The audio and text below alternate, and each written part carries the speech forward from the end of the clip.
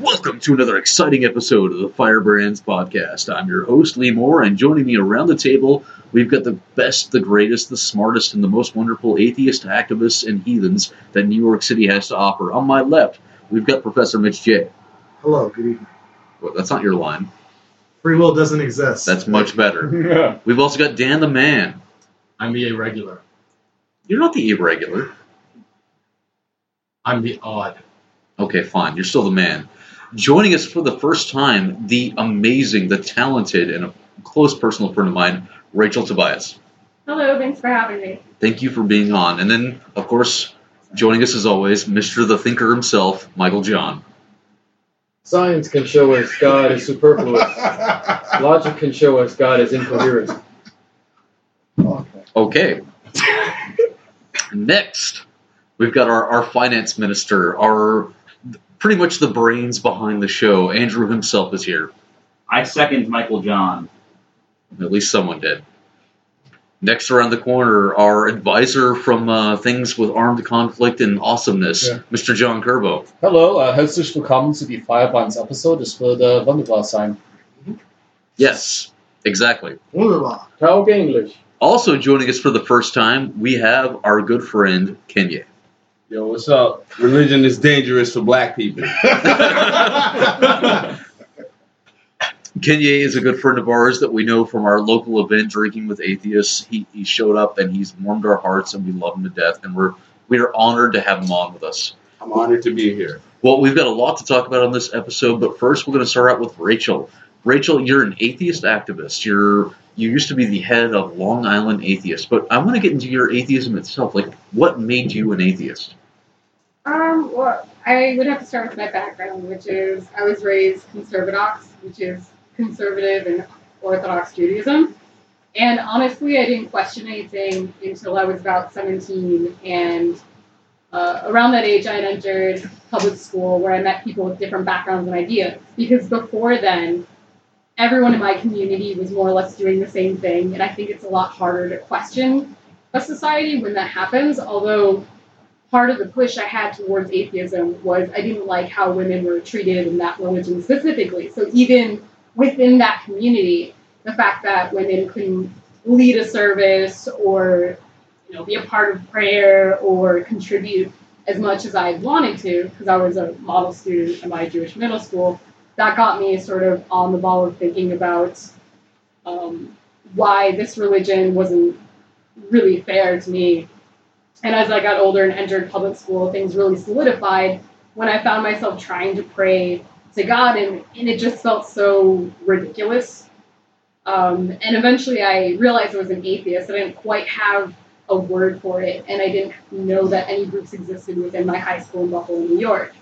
And then once I moved out at 18, because I told my parents I was an atheist, they told me to talk to a rabbi. We couldn't agree, and they were very authoritative and very religious, and eventually I got sick of it, and I said, look, if you don't change, I'm moving. And they didn't, so I moved out. When I went to college, I joined my first atheist group, and I went to Purdue University, and it was called the Purdue Non-Theist Society, which was run by my good friend Jennifer McCright. And it was then that I really found, I got to be fully part of myself and investigate religion with a more critical eye. From then on, I joined the Secular Student Alliance, and I've been to American Atheist meetups, and then eventually, back around 2012, I moved to Long Island, and I joined Long Island Atheists, and then eventually became their president, which I was for the past 2 years. But that's pretty much how it happened as a process. It wasn't overnight, but I felt like the more questions I had, and the more critical thinking I applied, everything just didn't add up, and it didn't make any sense to me. Well, you mentioned that conservative or Orthodox Judaism, as it was. I have to admit that I have a great deal of ignorance when it comes to Judaism. Like, where I'm from, there are no Jews. In school, I was actually taught that Hitler wiped out the Jews and there were none left because I'm from the South and our public education is a joke. So until I moved to New York, I didn't really have much exposure to it, but how would you compare, Orthodox Judaism, the oppression to women, towards, for other religions, like Christianity or Islam, whatnot? Well, the first thing, before I address that, I should clarify that within Judaism itself, you don't have to believe in God to join that religion. So it wasn't just a belief in God that was really thrust upon me, but even if you don't believe in God and it's kind of a social thing, a lot of it has to do with following things based on obedience. And a lot of critical thinking that is encouraged really has to do with how to best follow that letter of the law. So it's not really like, why does God exist, or how, or who am I? It's kind of more questions about the text. And in terms of how women are treated, it depends on who you ask. Like, personally, I don't believe that they're treated like everyone else. I think they're treated like second-class citizens, although you could say, well, if you join reformed versions of Judaism, then you could find more, rabbinical leaders that are women, and there's more equality there. But the general emphasis, like, I went to a women's studies class in high school, and it was about how to cook for your husband, and nothing in particular. And also, is there a special way to cook for your husband? It had to do with cheesecake. Seriously? This was pretty recent. Like, this was like in the 2000s, right? They were still teaching that in the 2000s? Yeah, so I remember my high school teacher also giving us terrible advice. Well, I should say Hebrew High, not public high school teacher, because I had additional Hebrew High classes as supplemental to my regular public school, although I'm the only one in my family to drop out of Hebrew High. But that aside, my teacher had said, if you're going to marry someone, never move in with them before you marry them, because you'll get all the benefits of the relationship without the misery attached. And so, just horrible How the family fuck advice. does that work? It's marriage. It doesn't. And so, just horrible advice, and I remember none of it making sense to me. And in terms of other religions, like I was saying, if you ask some women who are Jewish, they'll say, well, women are actually exemplified in Judaism. They're considered a spiritual head of the household, and they don't have to wear yarmulke because they're considered closer to God. But to me, the outcome of, say, in the more religious parts of it, of not being able to, again, lead a service and stuff, kind of averages out to inequality. Yeah, that sounds like they're throwing you like a bone so you can be subservient. I would say it's similar to fundamental Islam, or sort of any what I determine to be tribalistic religion, really, and a patriarchal religion. So I would say it's often overlooked, and for instance, in like Hasidic communities, there's a lot of domestic abuse that occurs and inequality, but it's very hard for people often to hear about, and it's also hard for women to maintain a stronger role and fight that. I would just like to chime in, even in the creation myth, right? Man gets made first, then woman gets made from the rib of a man, and woman is the agent who tempts man into, That's right. But they're also there to serve man's needs, because Adam needs a helper. He has his whole farm to himself. He can't do it all by himself. And he asks God, and God's like, oh, you need a helper. So he creates a woman. I've often wondered about the creation story. So God creates Adam, and God at the moment thinks, well, I'm done. I've created Adam. Does Adam have a dick? Of course he did. He was Then why would he have a dick? Endowed. Why would Adam Dicks have a dick? Multiple because purposes. there's sheep, Lee. Not there's only sheep. dicks have 3 purposes: urination, sex, and masturbation. Well, according to the Christian faith, like the purpose of the penis is for reproduction only, not for sex. Well, God knew that Adam was going to need help, Well, so he knew that women were coming He along. tried the later on. animals and couldn't find a suitable How else mate. was he so God he's created supposed to woman. find water? Ba-boom, ching. But I do want to say there's some Jewish mysticism that Eve wasn't the first woman, that there was a woman named Lilith who was actually created first, and she, wasn't subservient enough to Adam, and so she was just destroyed and replaced by Eve, like a better model. Well, Adam and her wanted to have sex, and she wanted to be on top, and Adam refused, and then she said no. And she went down. And Adam does not know how awesome it is to have someone ride you. Yeah. Oh yeah, Exactly. And he created Steve Harvey, giving Reverse advice. cowboy. I think I saw this on MTV True Life. Hey, Rachel, can I ask you a kind of a personal question? And if you feel uncomfortable, please let me know. Okay. What was on the menu of this class about how to cook for your husband? It was cheesecake, which is Matzo actually... no. How do you cook cheesecake? I don't. Potato pancakes. Delicious. We're not giving recipes on fucking cheesecake. Come on. Anything with high cholesterol, which, just over Is it mixed time. with whiskey or vodka? Because I think that's the best cheesecake. No, only blessings. Okay. Well, I'm actually curious about something because you mentioned that you were, of course, raised in an Orthodox environment, but you also mentioned the Hasidic group. Can you tell us the difference between the two, the Hasidics and the Orthodox? Well, I would say Orthodox is a type of Judaism. It's a more fundamentalist Judaism, and then Hasidic is more of the community that happens to embody that fundamentalism.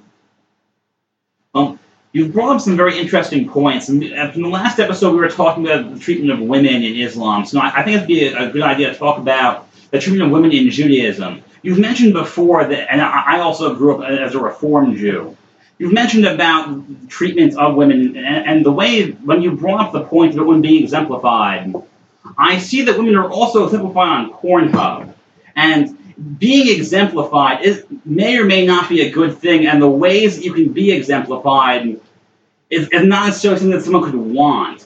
So I would say, what would be your take on, can any religion treat women well, even in the Reform version that I was in, women were treated better than the conservative version was, better in quotation Wait, marks. did you just compare Judaism to Pornhub? Yeah, what is Pornhub? What is Pornhub? I don't know. Actually, I do have It's the #1 website for rabbis. Go on. I do some stand-up comedy occasionally, and one joke I have about Orthodox Judaism is like the inequality of how women are treated, because it takes 10 men to form a prayer service. You're not allowed to have women considered people, count toward the prayer service. So I joke, you could walk into the middle of a gangbang, be like, come on guys, gotta go, gotta do that prayer, and then look at the woman and be like, no, not you, you're filthy. Wow. Damn. Is that 2.5 Men? There's a meme on that. Of Saudi Arabia. It's a different joke.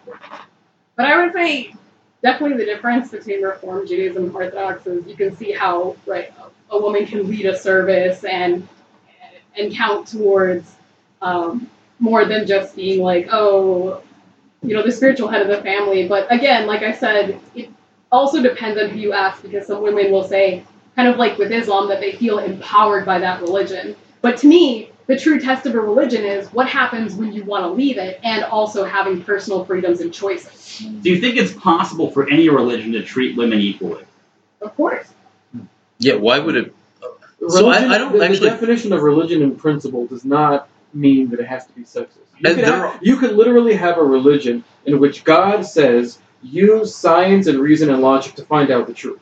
Well, there are actual religions out there that promote equality between the sexes, but when you look at the Abrahamic religions, you have to look at the cultures they came from, where it was a male-dominated culture, and the male-dominated culture wanted to stay a male-dominated culture, so of course the faiths would reflect that. Well, that's one reason I became an atheist, because if you think of God as a supernatural, all-powerful being, why would God's laws be limited to sexism? That seems kind of God's a dude. redundant, right? It works in mysterious ways. Well, let me ask you, why did you become an atheist and not just a deist? Okay. I became an atheist because when I was praying, it felt like nobody was there, and it just seemed silly to me. I mean, I guess you could call me an agnostic, because technically it's hard to disprove a God, but I consider myself an atheist until proven wrong. Agnostic atheist. Yes. And I did try to follow Judaism on my own without anyone's influence, but again, it just didn't feel right to me, and it just kind of felt very flawed. Is there a version of Judaism that exists? Suppose like an extremely liberal version of Judaism, like Reform Judaism plus, that like goes even beyond that you could kind of like get down with. Did my parents send you? I respect Reform Judaism and its right to exist, but personally, I identify as an atheist. I really don't see a need to add more labels to it or to get behind arbitrary rules or myths. In Reform Judaism, you don't actually have to believe in God. A lot of Reform Jews don't believe. It's just the tradition. It's Judaism as a cultural thing. Like we do X, Y, and Z, and that's our cultural identity. Well, that's something I want to ask about. No, actually, that's something I really want to understand, because you mentioned before that you don't necessarily have to have a belief in God to be. But so, like I said, my ignorance on Judaism, it's huge. And we didn't bring you on to be an expert on Judaism, but that's where we're going. So fuck it. So how the hell can you be a Jew and not believe in God? Okay, quick thing to that. One, if you're talking about culture in terms of like the food and music, I love dragons, and I consider myself culturally Targaryen. Secondly, I would Are say... you immune to fire? No. I would say that Judaism is particularly interesting because it's considered both a religion, somewhat of an ethnicity, culture. It's like a combination thing. So, for instance, I love the comedian David Cross that talks about, well, if I'm an atheist, how could I ever be still Jewish? And the rabbi saying, well, you came out of your mother's vagina and it was Jewish. He goes, damn, technicality. So, personally, I really just don't identify as Jewish. I really don't like Fiddler on the Roof, which I've seen about 1 million times against my own will. It doesn't really, while I'm sympathetic with it, and I do feel guilty in some sense because a lot of people would say, well, and even within my family, well, the Holocaust, how could you not acknowledge your background and your heritage? But it really doesn't feel like something that I've chosen consensually for myself. It isn't really something that I identify with, and plus, the oppression, like I said, in the more fundamental aspects doesn't make it quite appealing to me. So I do respect that people can be culturally Jewish, and again, Judaism is more about obedience and understanding the letter of the law, although the difference between, I would say, Judaism and fundamental Islam is the Torah, in that respect, is seen as mythological and a bunch of stories. No one would say that the Torah can never be wrong. And I think less people actually say that the Torah has to be followed to the letter. But there really isn't anything that I can glean from it. And anyone who says, well, there's great stories and there's great things you can glean from it, I just see that as humanism without the baggage attached to it. I'm sorry, but cultural Judaism, that doesn't make any sense to me. So growing up, I was surrounded by a culture that was absolutely horrible, like monster trucks and racism. Cultural redneckism, but that's not the culture I chose to be a part of, and I certainly didn't think I was born into a culture. The culture didn't depend on my DNA or even my location. It was what related to me. The idea that a culture is enforced upon you at birth because of who your parents are, that's actually sickening to me. So culture is, in part. Well, no, culture is what you identify as. Culture is what you want to be a part Not of. at first. Culture is a choice. That's when you find yourself, usually in your teen years. When you're born into a culture, everyone is born into a culture they have no choice in. Your language, your religion, your customs, your traditions, and then in your teenage years, usually you find yourself and you say, okay, you either say, well, I like this culture, I want to be in it, or you go find another culture that you want to be a part of. Yes, but the idea that you're forced to be a part of that culture till the day you die, or the idea that you are one of them no matter what, that's ridiculous to me. It's very tribalistic, and on top of that too, when people think of cultural Judaism, they tend to think of Seinfeld and kind of those impressions of old Jewish women being like, Seinfeld's a Jew? Someone's parents being like, you could be anything you want. You could be a doctor, a lawyer, but mostly those. Sounds like South Park. What's the I forgot the name. The Jewish community in South Park. Yeah. No, so there's a problem that a lot of our friends of the ex-Muslim community talk about this idea that being a certain thing is an immutable property is sort of in your DNA, and there's a lot of people on who call the regressive left that view this as kind of part of who you are in the way they don't do for Christianity. They say, oh yeah, you can move about freely and leave Christianity. It's like a hipster privilege. But if you're born as a Muslim, that's just in your DNA, and that's a very insulting kind of. And I would add to that, if you think it's so great, try to leave whatever culture you're in. Try to leave whatever religion you're in and see how difficult it can be. I mean, when I identified as an atheist and I left Judaism, I left religion, I felt like I lost a community, I lost a lot of friends. So to me, how great is a religion or a culture when you try to leave and you feel like you can't? Interestingly, if you look at the three Abrahamic religions, if you look at Judaism, where the emphasis is on the practice, but not so much the belief, and you look at Christianity, where the emphasis is on the belief, and there's really no practice, and you look at Islam, it's the combination of the two. It's the belief and the practice. You have to believe in Allah, and you have to obey the Sharia. Islam is basically like looking at Judaism and Christianity and saying you're both wrong. You got to combine the two. You have to have the belief and the practice. And I think part of it is people take it so personally when you do want to leave a religion or a culture because it throws them into a spin of questioning their own beliefs, and a lot of people take it personally and feel offensive about it. All right, at this point, Kenyae, you've been hanging out here for a while. I actually want to ask you a few questions, specifically about your background. How the hell did you become an atheist? Well, it's actually a crazy story. I was raised Christian, the Christian culture my whole life, just like how almost every other African American is. Yeah. And as I, just was a hardcore, like, you can't tell me God doesn't exist person. I was, obviously a regular Christian, which means, I never read the Bible. Never in my life did I do that. And yeah, don't. It's a waste of time. Well, I found that out the hard way. Why would you read the Bible if you're a Christian? Come on. Well, it's really poorly written. Terribly written, actually.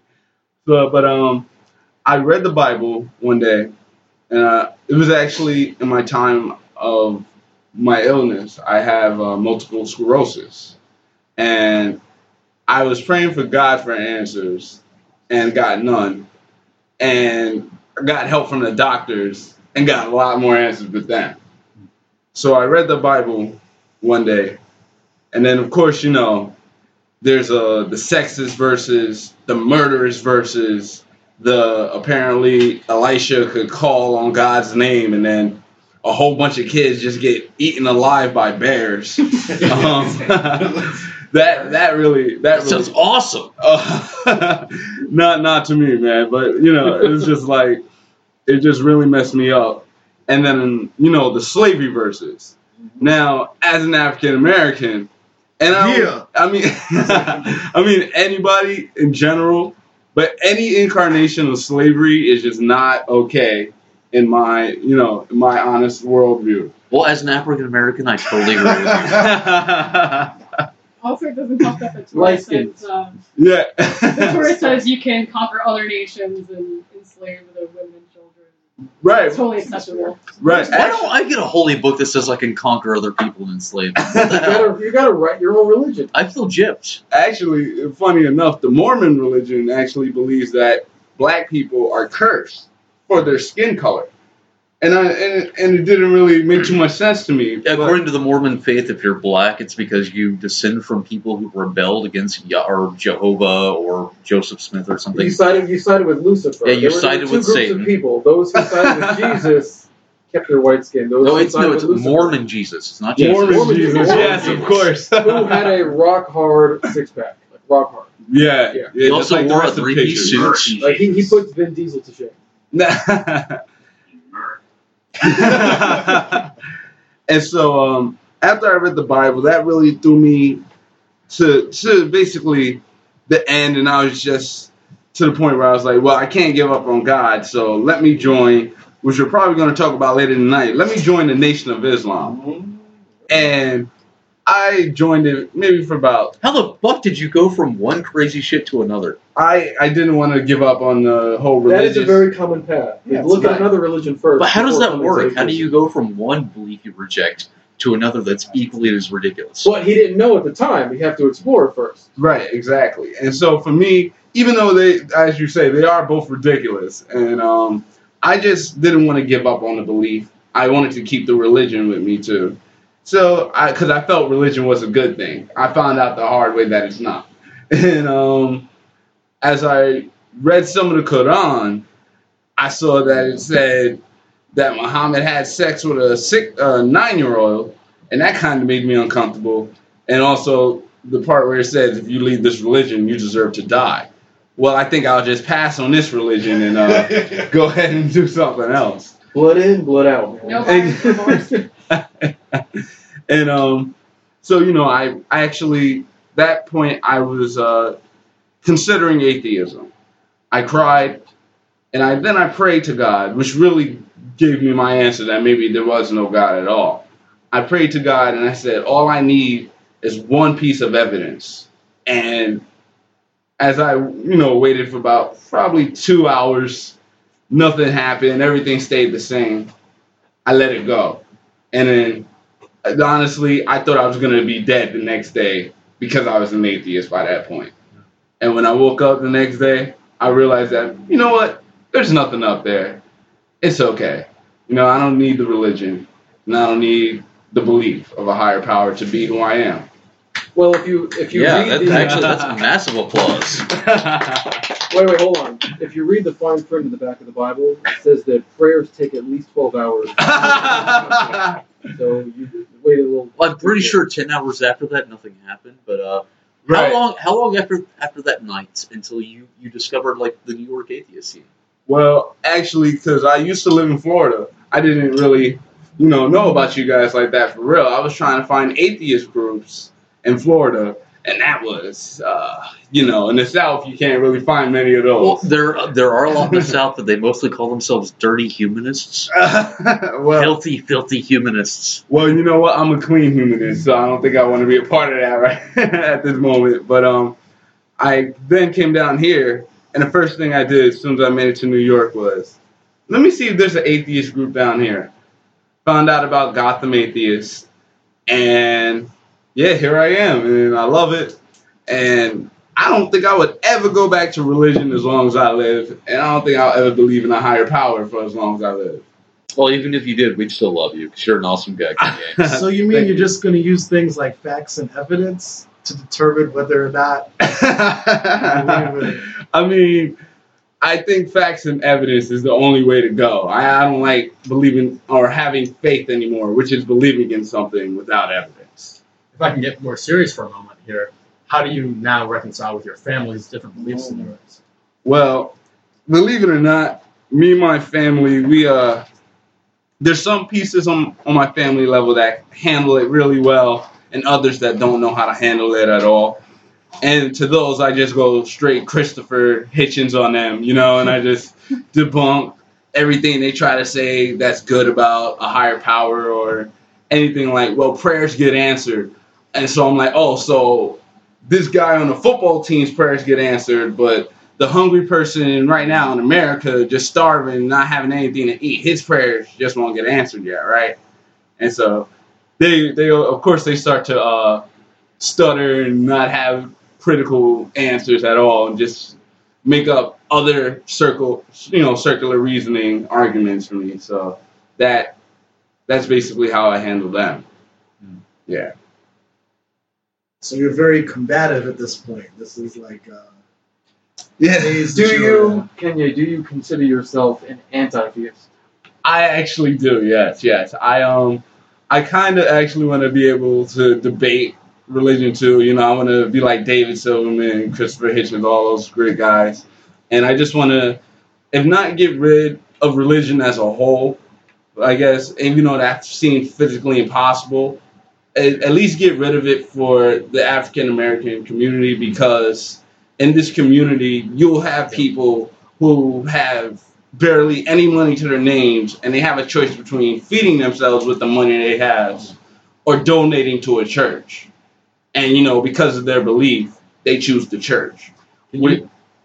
I'm sorry, go ahead. I was just going to say, can you talk about some of the times you've interacted with other African Americans and they've either disagreed with you, or like how do you best try to convince them that you're on the right side here? Right. Yeah. Well, I talked to them about what they believe in, and they asked me, what do you think you know about the Bible, and how can you prove that it's actually flawed and incorrect? So I go ahead and I tell them about, all the New Testament verses that have sexism and racism, slavery and all that good stuff. And I've actually converted just a few, and at most 3 people. That's not bad. Yeah, to just saying, you know what? Yeah, maybe this religion is pretty, fucked up.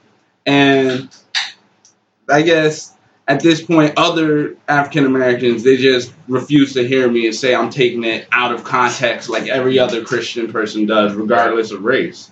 You're taking it out of context. The Bible doesn't mean it that way.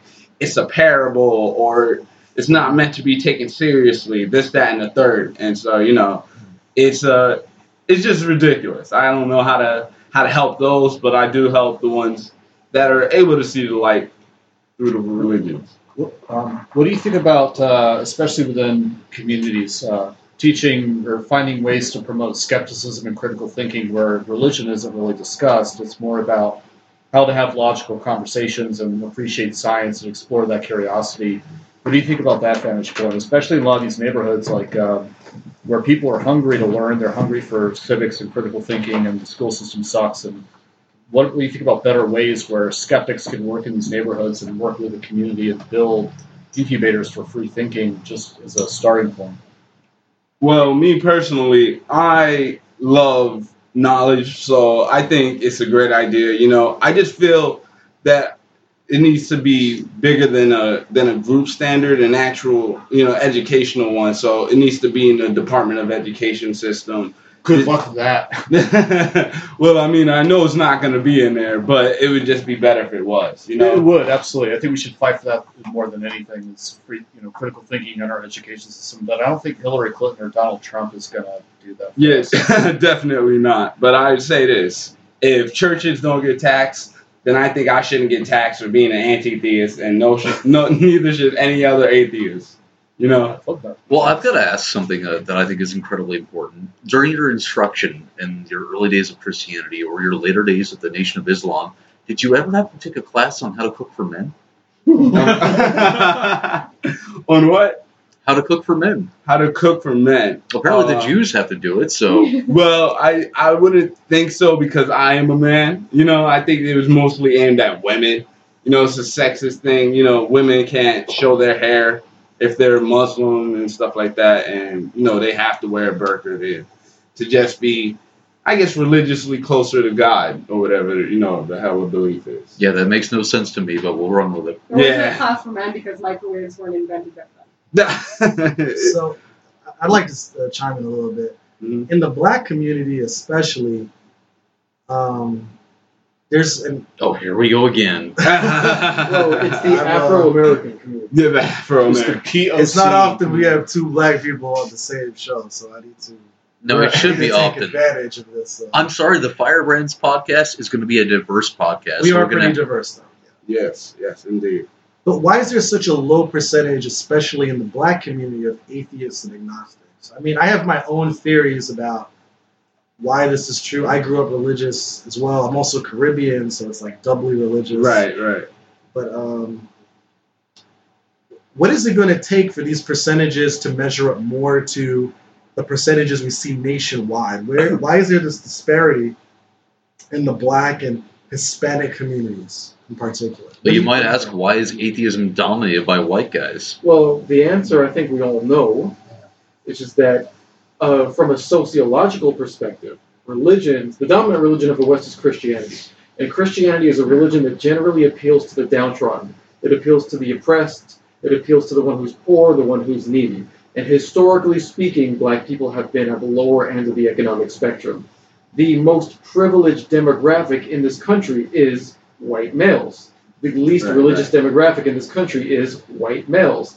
The most oppressed demographic in this country is probably black females. The most religious demographic in this country is black females. And so you see a direct correlation between how high you are on the economic spectrum and how oppressed you are with their level of religiosity. And so one of the best things, in my opinion, of getting the black community out of religion is by raising their economic standards and social status. Once that happens, once they're able to buy their own things and they don't need the church or kind of religious net below them to fall back on. Once they don't need that, they won't need religion anymore. And they'll just throw it away, just like how a very large percentage of white America has done.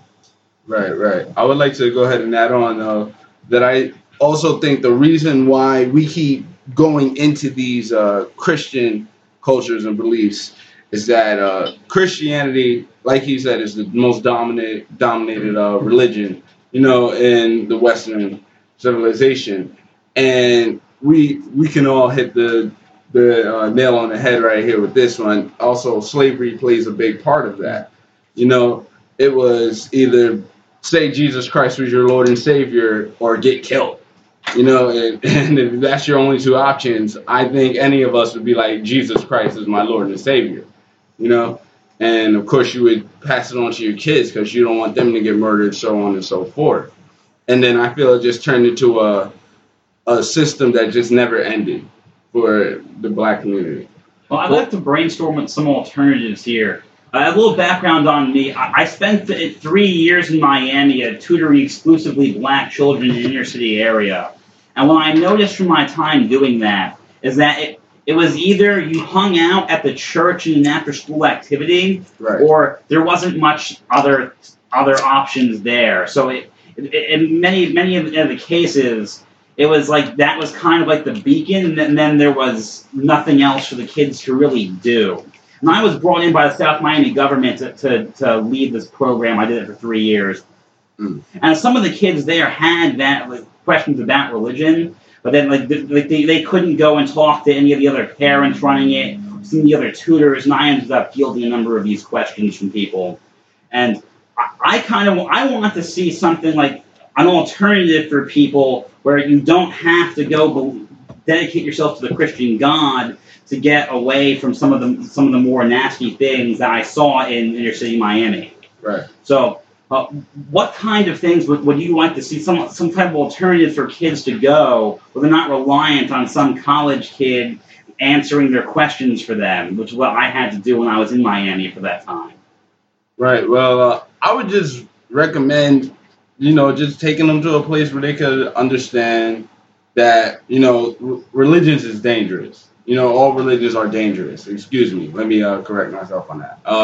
But it's a very hard spot or thing to do for the African Americans, because if you're not considered Christian, you're not even considered to be a part of the race. I noticed that. You've given up on the race. Like me as an atheist or anti-theist, first thing I'm told is, well, what's wrong with you? You're not black if you don't believe in a higher power. You're not. I had to deal with some of these issues with the kids. Yeah, when I was tutoring, I remember that. Yeah. Right. Would you tell them that if they weren't black, they didn't believe in a higher power?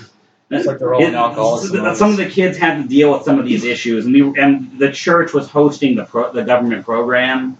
So if you wanted to go and get tutoring, if you were struggling in algebra, for instance, then you had to come into the church, and you had a guy like me there to help and tutor the kids in science and math and English and whatever it was.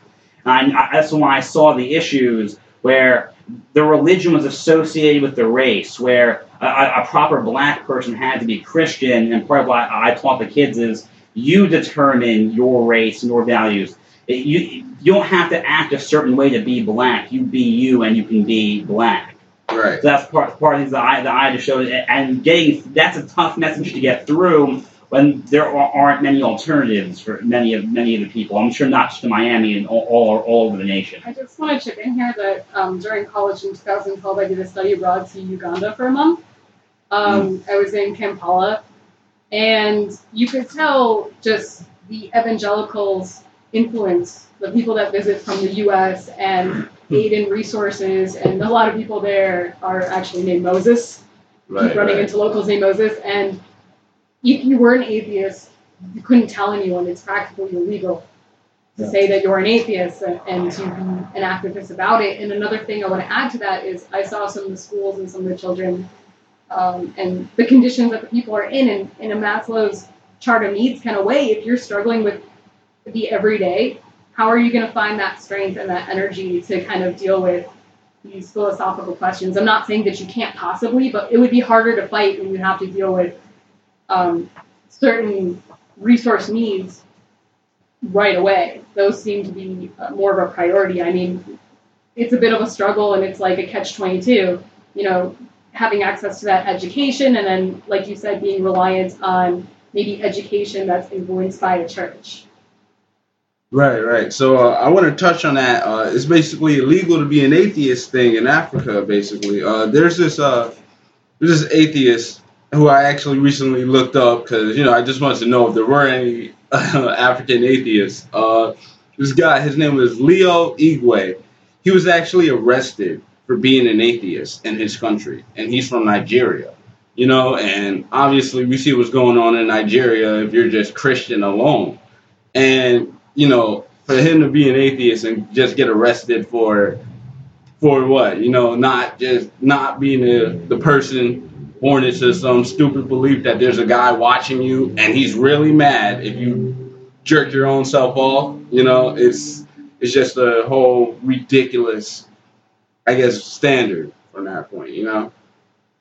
Well, folks, on that note, we have to take a quick moment for a commercial break. And here's a word from our sponsors.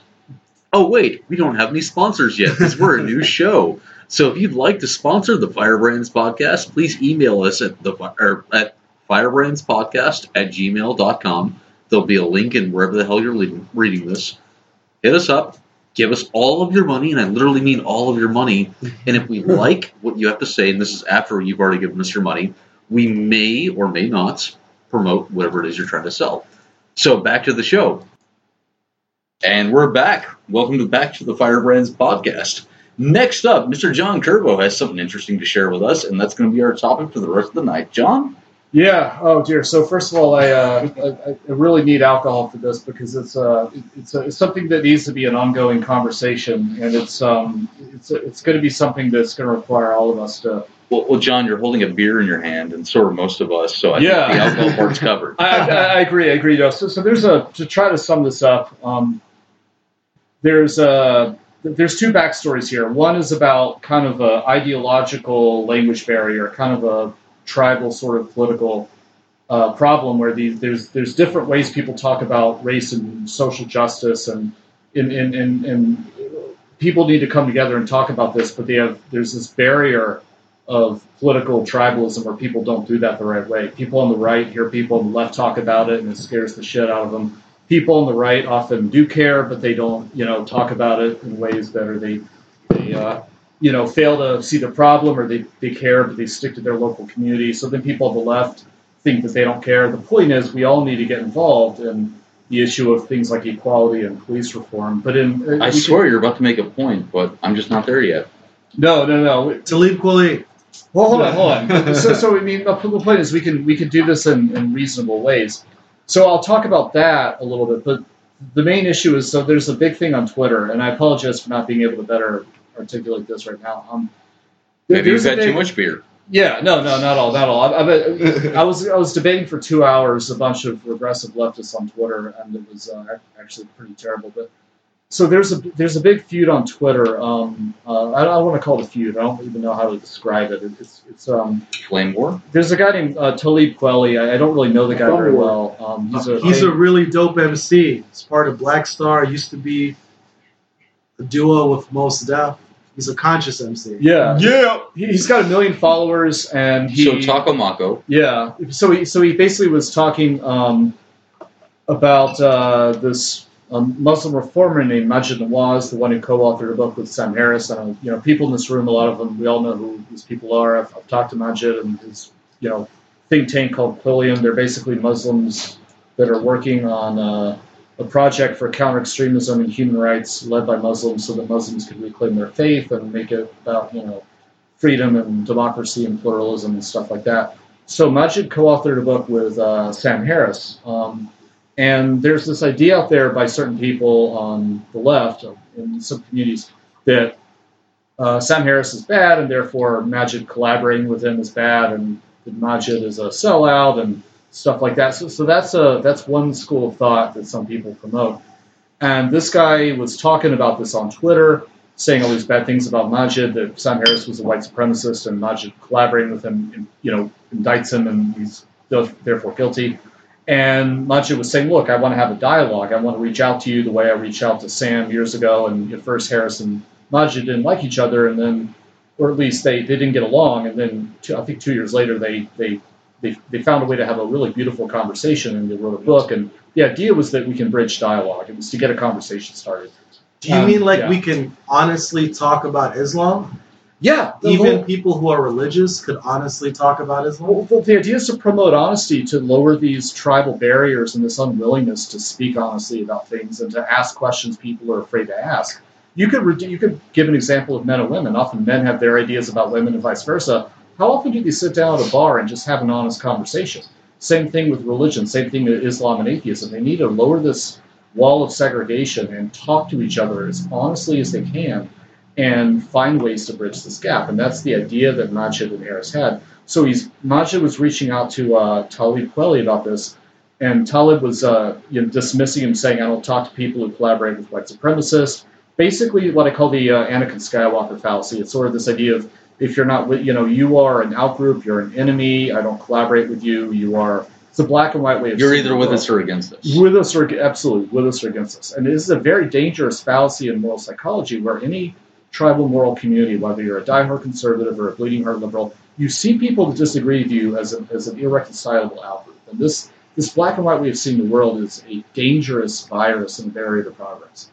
And we need a way to tear down this wall and try to build conversation between these ideological tribes. And therefore, so that's why we should cheer on the idea that this Talib Kweli guy should open his door to people from the science and skeptic community as well as people like Majid, having honest conversations, having the humility to say, I may be wrong about my ideology. So, John, we're saying that some people, even on the left, liberal progressives, when other members of the left criticize certain elements of religion, they get very defensive and they start saying, these people are racist. They'll just throw out slurs because of some sort of, we've already it's like a reflexive reaction. Discussed the umbrella term for these people, regressives, in a previous podcast. This will come up again and again and again. And Talib Kweli, it seems like he's falling into this camp right now because he's attacking certain secular superheroes like Sam Harris and saying horrible things about them because of the frankness with which they one specific criticize. Example of this is from his Twitter, and I'm pulling this up, and I actually tweeted him, and he responded to me, he's responded to other people, and the responses are, I think, really worth debating, and I'll go into those. But one example of what you're talking about is this I call the black and white all or none fallacy, or the binary thinking, where it's like, because some people that are bigots criticize Islam, that doesn't mean that everyone who criticizes Islam is a bigot. There's some people that like going to the gym or shooting guns for psychological reasons that are bad. Like there's some people that are insecure, therefore they go to the gym. That doesn't mean everyone who goes to the gym and loves working out has psychological issues. What? Yeah. so it's like, Talib tweeted this something saying that Western culture, the word Western culture in any positive way, is just code for white supremacy, and every honest person knows this. He said that. I mean, that's not it's pretty close to the exact quote. So he's an idiot. Well, yeah. He could be a reasonable person, but ideology is like a virus. When ideology is dogmatic or rigid, it's like bad software on your computer. The only upgrade is scientific thinking and skepticism. So I tweeted, I said, look, you just committed a basic fallacy. Yes, there are some bigots, millions of them actually, especially in Europe, that use the word Western culture as code. That doesn't mean that there aren't millions more who talk about Western culture in honest ways, about basic, our history, the Enlightenment, and the freedoms this guy has to run his mouth. So, but John, getting back a little on topic, why is Talib Kweli an MC, a rapper, who is considered to be socially conscious, right, a good guy, a guy who talks about the struggles that Americans go through, not just black Americans, but all Americans? Why is there this divide between himself and other progressive, usually secular thinkers? So I have some theories. I would really like Kenyae and Mike Walsh to chip in because they're also hip-hop fans. I think the divide is ideology versus rational thinking, but I'd love you guys' take on it too. Just real quick, I think ideology in its dogmatic form, dogmatism on the left, has just fundamentally hijacked social activism. I think social activism can be better stated, better articulated, better carried out by reasonable thinkers using scientific reason and genuine compassion, far better than ideology. I think ideology is a virus in its rigid form. But I think Islam especially has a special place in hip-hop culture and black culture. What do you guys think about that? What the hell is hip-hop culture? Wait, hold on. Say that again? I think Islam has a special sort of place, a connection in this idea of socially conscious hip-hop rap. We were off the air, we talked about a number of hip-hop groups that were influenced by like 5%ers, Zulu Nation. Those kinds of ideas sort of trickle down into certain very famous socially conscious. Yeah, I mean, a lot of the big rappers during the golden age, like Eric B. and Rakim and Red Nubian, and many of the groups were Tribe Called Quest they were Muslims. They were basically Muslims. But when that's my favorite era of hip hop. Actually, it's the golden age, late '80s, early '90s. But when I listen to these rappers, I never really get the idea of like there's a deep theological understanding of Islam. It's more like Islam is like a cool thing that we want to do. It's like a rejection of Christianity. It's like rebelling against Christianity and saying, hey, we're Muslims, fuck Christianity. And it's a way of being cool. The same exact way that rock and roll was a rebellion against whatever mainstream was before that. Yeah, but we got Satan. I never really got a deep theological understanding of Islam from them. Especially since groups like Brand Nubian, like every other track, they're talking about hoes and bitches and this and that and partying. Yeah, and homophobia. Well, Islam is down with that, though. And then they'll have like a Muslim track here and there, which makes me think like it's kind of like a side thing. But I think the problem with Talib is just that he's fallen under the same exact kind of way of thinking that Ben Affleck did when he was on that episode of Real Time about 1.5 years ago or so, where he conflates all criticism of Islam with racism. And so he's unable to distinguish that you can criticize Islam without being a racist. And part of the problem with this is that the loudest voices criticizing Islam today are actual racists. And the moderates like Sam Harris, who are criticizing Islam, who are not racist, their voices are drowned out by the actual racists. And because the actual racists who are criticizing Islam are the loudest voices, the liberal point of view, looking at criticism of Islam, is this idea that all criticism of Islam is done by racists. Meaning, if you criticize Islam, you're suddenly going to be grouped into that container of people who actually are racist, who are criticizing Islam, and there's no distinction between the two. And so that's the real problem that we have. And so what I would want to ask Talib or any other regressive leftist is, how can one criticize Islam without being a racist? Now, we've heard some answers that they give, and that is you have to convert to Islam first before you can criticize Islam. You have to be a Muslim, in other words. But by that logic, you have to be white in order to criticize white people. You have to be Christian in order to criticize Christians. You have to be an atheist to criticize atheists. Of course, they don't agree with that. So that goes to show you that their logic is obviously flawed. And what you have to do is you have to push that into their face and show them how their logic is flawed on this issue. And then try to come to a mutual understanding on what's logical, if you can. I mean, I'm not sure necessarily what's the best way to do so. Do you come out swinging? Do you come out into your, super hardcore anti-theist, fundamentalist mode? Or do you kind of like, come out hospitable and bridge the gap? I don't know. I would assume that a more hospitable tone is the best way to proceed forward to try to reach mutual agreement. Well, folks, on that note, and that sounds like an amazing discussion that we should probably have in a future episode, but this is the part where we have to start our plug session. So everyone here, I'm going to go around the table, as I always do, clockwise. Anything you want to plug, anything you want to promote, any idea, project, whatnot, now's the time. Let's hear from you first, Mitch. There is a lack of empathy in this world, and the main reason behind that is because of a belief in the erroneous idea of free will. I am a co-founder of a not-for-profit organization dedicated to teaching people about this issue and trying to convince them that free will does not exist. You can find us at ifwro.org or on Twitter at freewilisfalse. Dan the Man. I'd just like to mention something that I have been looking at a lot recently. Street Epistemology with Anthony Magnabosco. If you Google that, check it out. It's a really cool YouTube series where some guy is asking people questions on the street, not necessarily talking directly about atheism, but just asking people's beliefs and why they believe it. Rachel.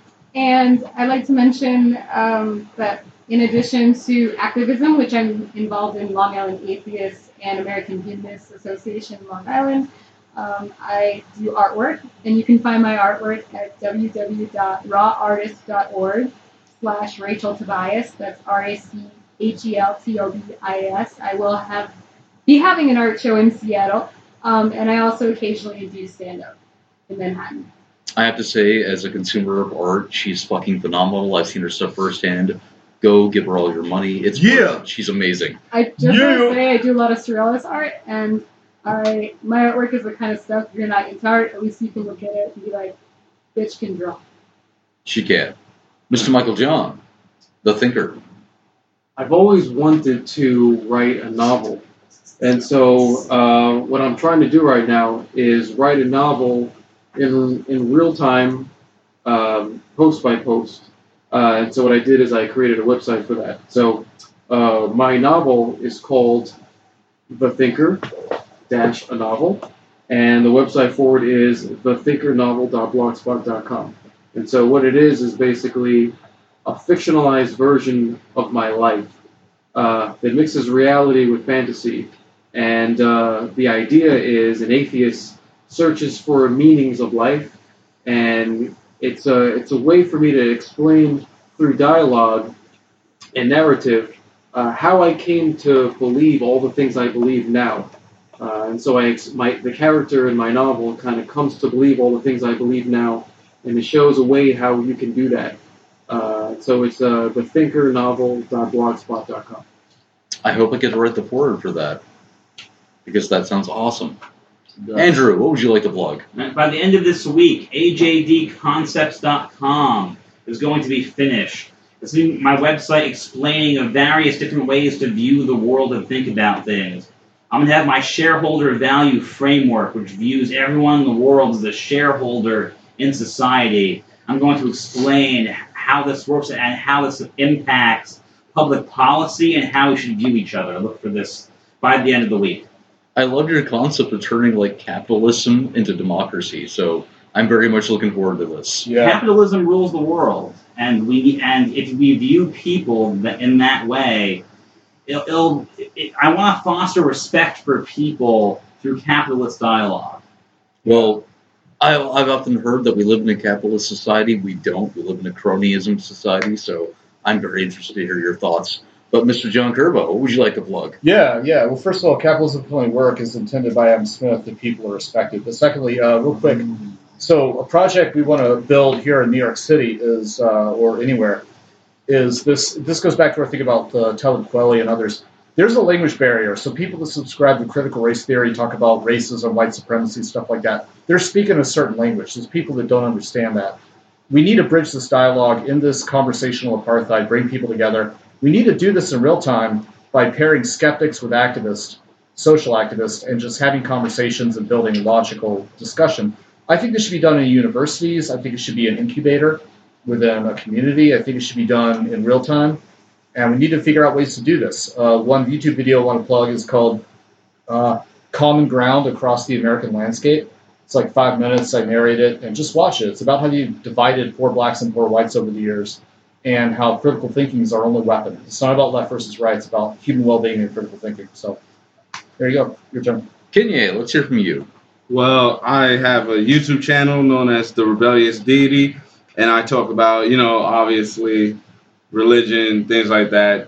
And I'm currently in the middle of making a film about how churches are actually dominating mostly poor black communities and just poor communities in general. Yeah. And then, Yeah. thank you for It listening. sounded so white. I tried to make it sound white.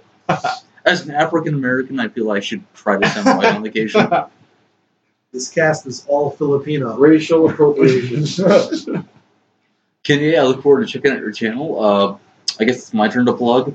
So I usually have a lot of crazy activist things going on, but I don't want to plug anything I'm doing right now. I do want to plug a YouTube channel though. So I'm a big history aficionado. I love, especially war history.